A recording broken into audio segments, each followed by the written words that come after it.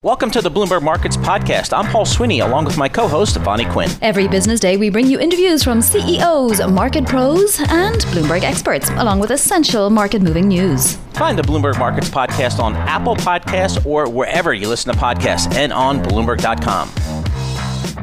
Well, it is time once again to check in on COVID progress, not progress of the disease per se, but progress towards a vaccine. Let's bring in Sam Fazeli, Director of Research for Bloomberg Intelligence. And Sam, you keep an eye on everything that's out there. You've noticed, though, that some companies do actually have an edge over others. Tell us what companies we should be most closely watching these days. Yeah, hi, Bonnie.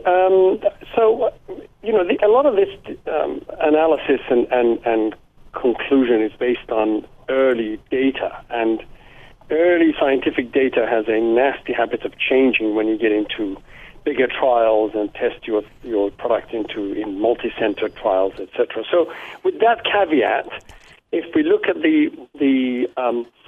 on the effectiveness side, I think Pfizer and BioNTech seem to have the edge at the minute with regards to both generating antibodies and also this other arm of the immune system that I keep talking about, that's cellular immunity. That seems to be the case at the moment. So, they beat Moderna on the cellular arm and on the antibodies. AstraZeneca didn't quite match up, although it's not bad. It's just not as good as. So that's where we stand today, although there's a whole bunch of other companies that have to still put out data with different technologies, and the ones that I'm particularly looking forward to is seeing some of the older technologies. The variety of vaccines that we have today don't use either of the technologies that Moderna, Pfizer, and AstraZeneca are using.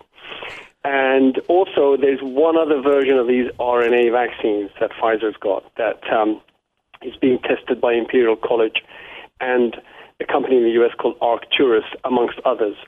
I'm looking forward to seeing some human data for those. Hey, Sam, you've followed this pharma business and vaccine business for decades. Help us understand that when and if we get vaccines, plural, I'm assuming various entities will come out with various vaccines. Talk to us about how you actually get a vaccine discovery and then into mass production for, I'm guessing, billions of doses, and then the distribution of that. How does that all work? Yeah, interesting, Paul. And actually, vaccines were really not sexy at all until quite a few years ago. Right. When we ended up getting some of the newer vaccines like Gardasil from Merck, like Shingrix from Glaxo. And exactly to your point, both of those products have manufacturing bottlenecks in them, in that they can't make enough of the stuff to sell. So both Glaxo and Merck either underestimated the demand, or it's just very difficult to manufacture these things. So to that point, there is a lot of steps required, and I think the one person who regularly brought this up was the CEO of Sanofi, saying it's not just about discovering a vaccine. You've got to be able to first show that it's safe because you're giving it to a large population of otherwise healthy people who don't have a disease. And then you've got to get the stuff manufactured, put into a vial, sent somewhere in a cold chain often, so you need to keep it cold or maybe sometimes even frozen. That's an enormous challenge. But I think our governments can rise up to it if people are don't politicize the thing again. But it's definitely a hard and tough mountain to climb. And one question is, how much do you give to other countries, if anything, even though it would probably be in your interest to give this to the whole world, right, Sam? Yeah. But let me tell you something. We've just added up all the doses that people have said they'll be making, and this is only about 12, 15 companies. So the other 100-odd companies or more, I don't have numbers for. And we're at 10 billion doses in 2021. And even if you have to take 2 of those per person, that's 5 billion people. Now, it doesn't matter how many doses you give to America. We don't need more than 600-700 million doses in the U.S., right? So there's enough volume being pledged and being worked on that if all these vaccines work, that's the point, right? Because they're all different vaccines. Then you have more than enough to vaccinate a large majority of people to get to that 70% herd immunity, if they all work. So, Sam, I guess the next, what are some of the next mileposts that you're looking at real quickly here that you think are going to kind of come across the tape? Yeah, so I'm looking forward to, as I said earlier, to data from some of these other technologies, actual published data. Folks have said that their vaccines worked. Some Chinese companies have said their vaccines worked. But published data that we started to see yesterday with all the hoo-ha that we had yesterday. So I'd like to see some of the older vaccines show some, just to see how they're doing.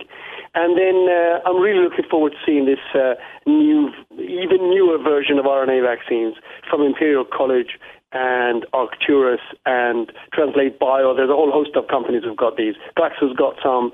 But I think we're expecting some news from Imperial and Arcturus in the next few weeks, months. That's what I'm looking forward to. Hey, Sam, thanks so much once again for joining us, giving us your thoughts on this whole race for a COVID-19 vaccine. Sam Fazeli, he's Director of Research for Bloomberg Intelligence for all of Europe, but more importantly, his day job is he's one of those top pharma healthcare analysts based in London. Let's move over now to Asia and talk China. China's market, the new Jack Ma Ant IPO, has bypassed the New York Stock Exchange and has decided to list on the Hong Kong and Shanghai exchanges. And of course, after that, the Hong Kong exchanges and clearing stock surged as much as 9.5%. Let's bring in someone who knows a lot about this now. Brendan Ahern is CIO of Crane Shares. Brendan, why did Jack Ma decide to IPO almost everywhere but New York? Well, I think we've seen U.S.-listed Chinese companies reissue in Hong Kong as well as on the new Shanghai Star Board in order to get a higher valuation. That U.S.-China political rhetoric has depressed the U.S.-listed companies over the last, say, 2 years. So they're going to where they're going to be properly valued by investors. So, Brendan, give us a sense of this Ant Financial. A lot of people here, I think, in the States don't have a real good understanding of what Ant is. Give us your overview of the company. So, Ant Financial makes PayPal look like a rounding error. That's great. Yeah. It's mobile payments dominate the e-commerce space in China today. Actually finding places that will accept cash or in some cases even credit cards is very difficult when you visit China because it's all done mobily. And so Ant's really been at the forefront. Alibaba now owns about a third of the company, and it's hooked in with their e-commerce outlets, Tmall and Taobao. But it's really gone viral. It's ubiquitous in China today. $200 billion valuation on that company, so pretty phenomenal.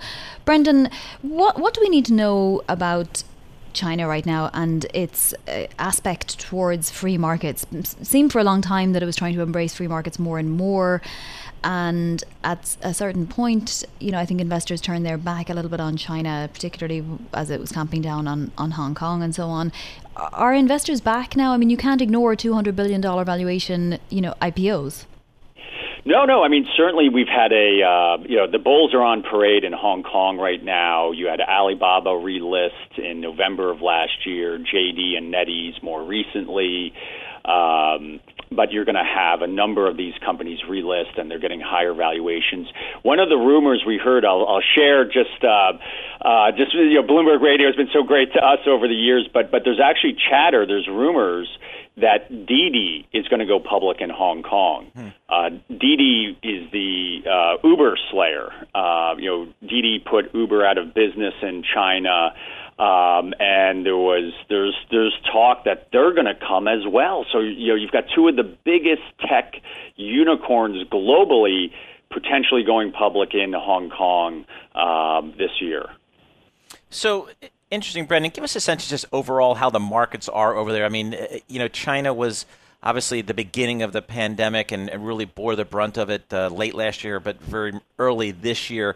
Yet they've had some much better numbers over the last several months. How's the Chinese, just market in general looking over there? So China's first in, first out. It's FIFO. So their worst economic numbers, corporate earnings took place in Q1, and we're seeing definitively a V-shaped rebound.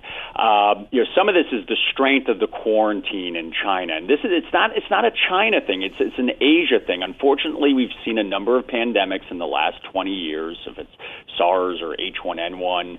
And when they say don't leave your apartment, it's taken very, very seriously. And I would point to Vietnam, population of 100 million, under 400 cases, 0 deaths.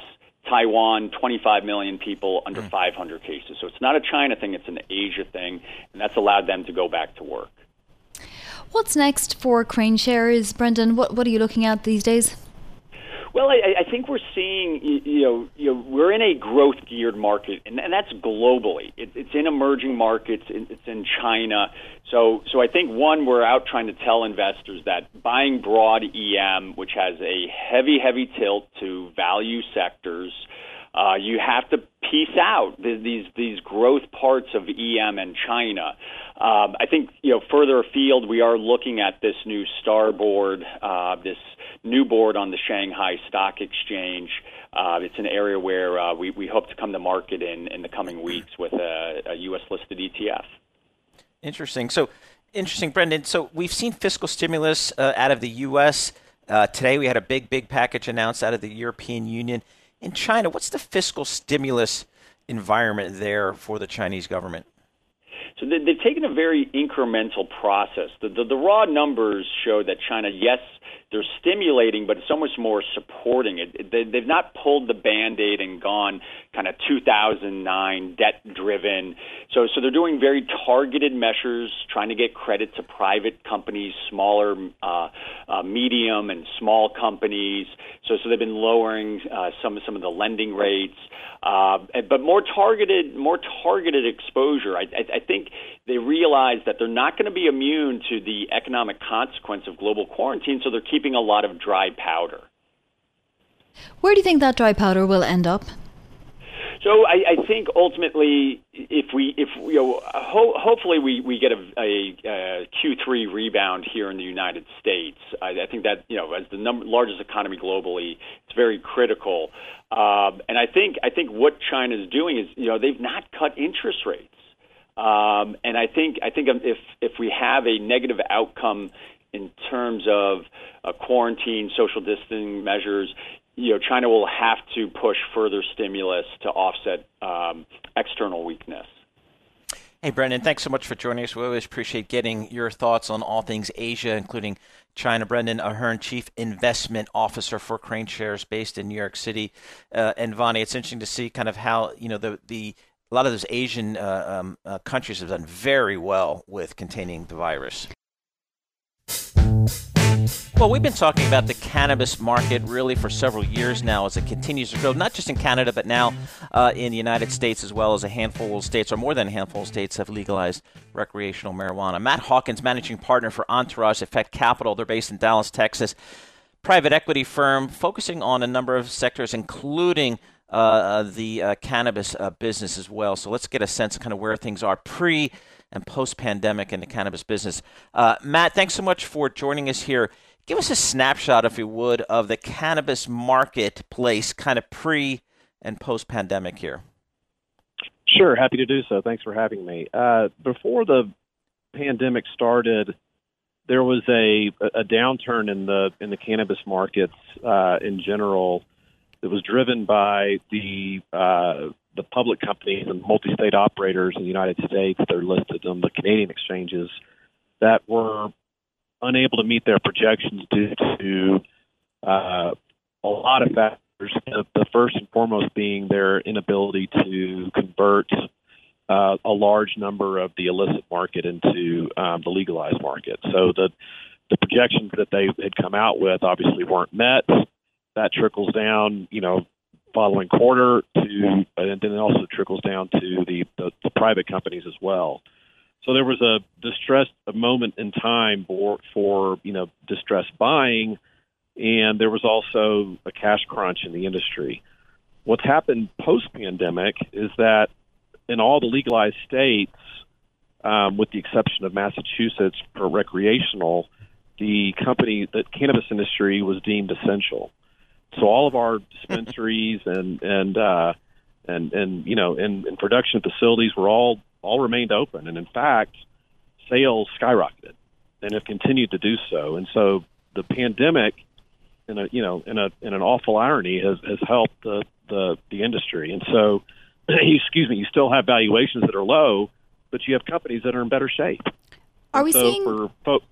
Sure, go ahead. Well, just on that, are we seeing deals yet, Matt? And if so, are they small deals, medium-sized deals? Is this when private equity goes nuts?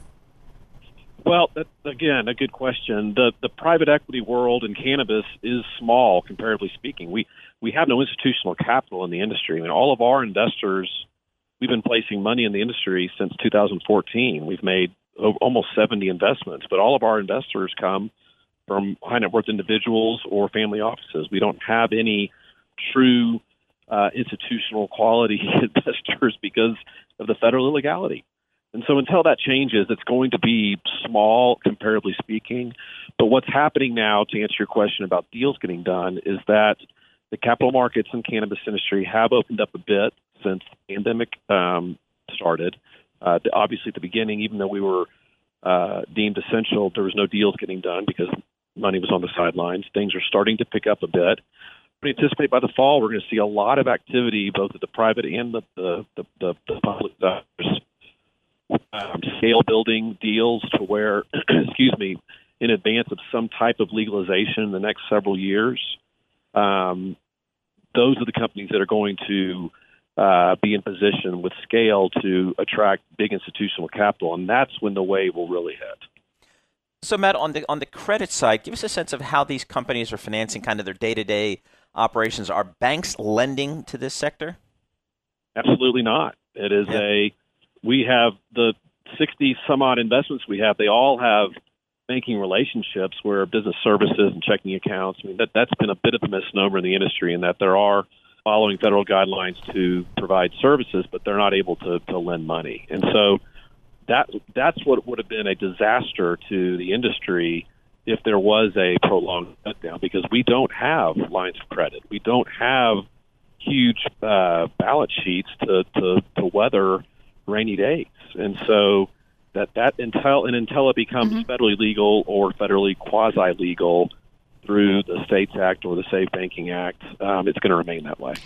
Matt, who are your competitors in private equity? There's a sense out there that at some point there'll be 2 or 3 private equity firms that will own up all of the cannabis facilities, particularly in states like California and so on. Who should we be looking at? Well, we like to say in the PE world in cannabis that we don't have any competitors because the industry's there's such a dearth of capital that we all work together. I mean, when we look at deals, we look to see who's in the capital stack, and we look for people that we've invested with in the past. There's very few organized capital groups like us that are in the industry. Of course, that will change. I think what you'll see happening, as we get towards federal legalization, that the opposite will happen. A lot more groups will come in, and they'll be backed by, Wall Street names, and you'll see, a large chunk of the industry being owned and operated and invested in by the large PE shops. What kind of a size of an industry is it right now in the U.S.? It's hard to say because what's happened is, we think it could be as big as a $50 billion industry in the United States, by 2020 or 21, 22.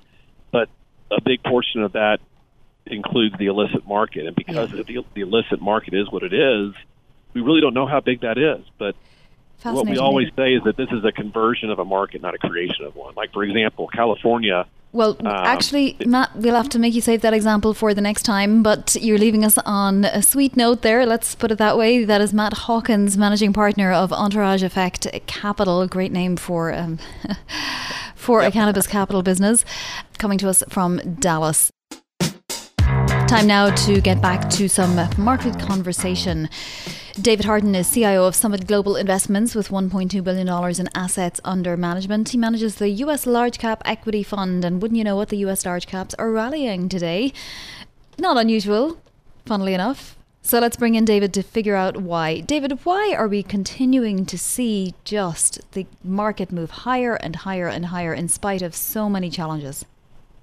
Well, thank you, Vonnie. Glad to be on your show, Paul, and excited to be here again and appreciate that. The market is moving, and let's face it, a lot of that has to do with the Fed. The Fed put, the Fed zero interest rates, the system open market accounts.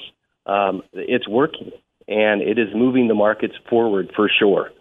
And that's a lot of what's going on right now. There's a little bit of euphoria as well. We have people using Robinhood, and buying stocks. So there's a lot of speculation out there. But in general, I'd attribute it to the Fed. So, David, and when we think about the Fed and the Fed put, it seems like a lot of the performance when you look at the S&P 500 is limited to a handful of names, those big tech names. How do you view that? Is that a concern for you? Is it time to rotate out of some of those winners into maybe some other sectors that perhaps have been lagging? Well, there's a little bit of difference between, and one of the things we look at a lot at Summit Global is risk and trying to help manage the risk that is in the stock market without having negative surprises. And when you look at these big names, that's what's really different between the, if you want to call it a bubble territory that we may be in right now compared to, say, 2000, is that in 2000 you had a lot of low quality, call it junk, risky names. Now you have a very high quality, Microsoft up 34%, Amazon up 73%, Apple up 34%. These are very good, rated the most innovative companies that we have in America today. So the difference, I think, that you can hold on to this and continue to hold these names is they're so high quality and such good companies that they deserve to be up. No one in Microsoft is laid off, so to speak, right? They can continue to work. 40-some-odd million people out of work right now, but they're not off the internet. They're not off their technology. They're all still using their phones. So very important that these companies can continue to execute. I know another stock you like is Walmart. Is that also a pandemic play? In some respects it is, but we held it long before this came about. But in recessions and periods of where people are unemployed like we are in right now, Walmart tends to gain market share. If you look at the past, they're up about 12% year to date, but this is with really low risk. With a beta of 0.53, Walmart provides you good return with very, very low downside risk, and that's what we like. All right, so David, how about we just got through the earnings from the big banks last week, some really, really strong trading results coming out of some of those banks. How do you look at the banks right here? Well, and that's just it. If they can make money through their trading through other areas besides the yield curve, then that's worth looking at and that's worth investing in. If they're making money from small business and the yield curve, that's something that I would want to avoid. So economics and fundamentals disconnected. At what point do they reconnect, and do you very, very quickly shuffle the playing cards in your deck at that point? Well, you have to, right? Because right now the reality is we're not trading on fundamentals as a whole. It is focused in a very narrow part of the market, and it is focused on the Fed. And if the virus and the vaccine and everything else comes to play where we can treat this and we can go back to, quote unquote, our normal lives, well, then a lot of that Fed and a lot of the stimulus goes away, and we're supposed to be able to go back to work. So it becomes somewhat of a good news becomes bad news, and you do have to trade that. So our expectation is that the market continues, but don't be surprised if we have a big risk-off scenario, a severe risk-off episode. And I think it's very likely over the next year. So that kind of goes to the decoupling issue here. We've got a rising stock market, rising just kind of risk assets in general, yet the economy remains extraordinarily weak. We're going to, get a brutal Q2 GDP number shortly, jobless claims coming out later this week. Are you concerned that at some point that decoupling just can't last? Absolutely. It has to shift back to normal. The focus has to go back on these reopenings and how they're not working or being delayed, on the economic disappointments, which you just mentioned. And one that you haven't mentioned is the election. So I think most people are waiting, hoping that maybe somehow the election can be in the favor of the market. But everything indicates that it might not be. What's the question you get most from your clients there in Salt Lake City and surrounding areas? I think most people ask, what should I do? What should I do? Should I put my cash to work? Should I sell out of the market? And I think they're looking for advice. And in general, as an institutional investment manager, we have those answers, but they're very specific to each person's situation. So it's really important. I think that, you talk about essential workers and how important they are. Advisors and investment professionals are absolutely essential to help people understand what they should do. But that advisor and investment professional has to understand the underlying risk and characteristics and profile of that client. David, thanks so much for joining us. We really appreciate your commentary. David Hardin, Chief Executive Officer and Chief Investment Officer, Summit Global Investments. They have $1.2 billion under management based in Salt Lake City, Utah. We appreciate his thoughts. Thanks for listening to the Bloomberg Markets Podcast. You can subscribe and listen to interviews at Apple Podcasts or whatever podcast platform you prefer. I'm Bonnie Quinn. I'm on Twitter at Bonnie Quinn. And I'm Paul Sweeney. I'm on Twitter at PT Sweeney. Before the podcast, you can always catch us worldwide at Bloomberg Radio.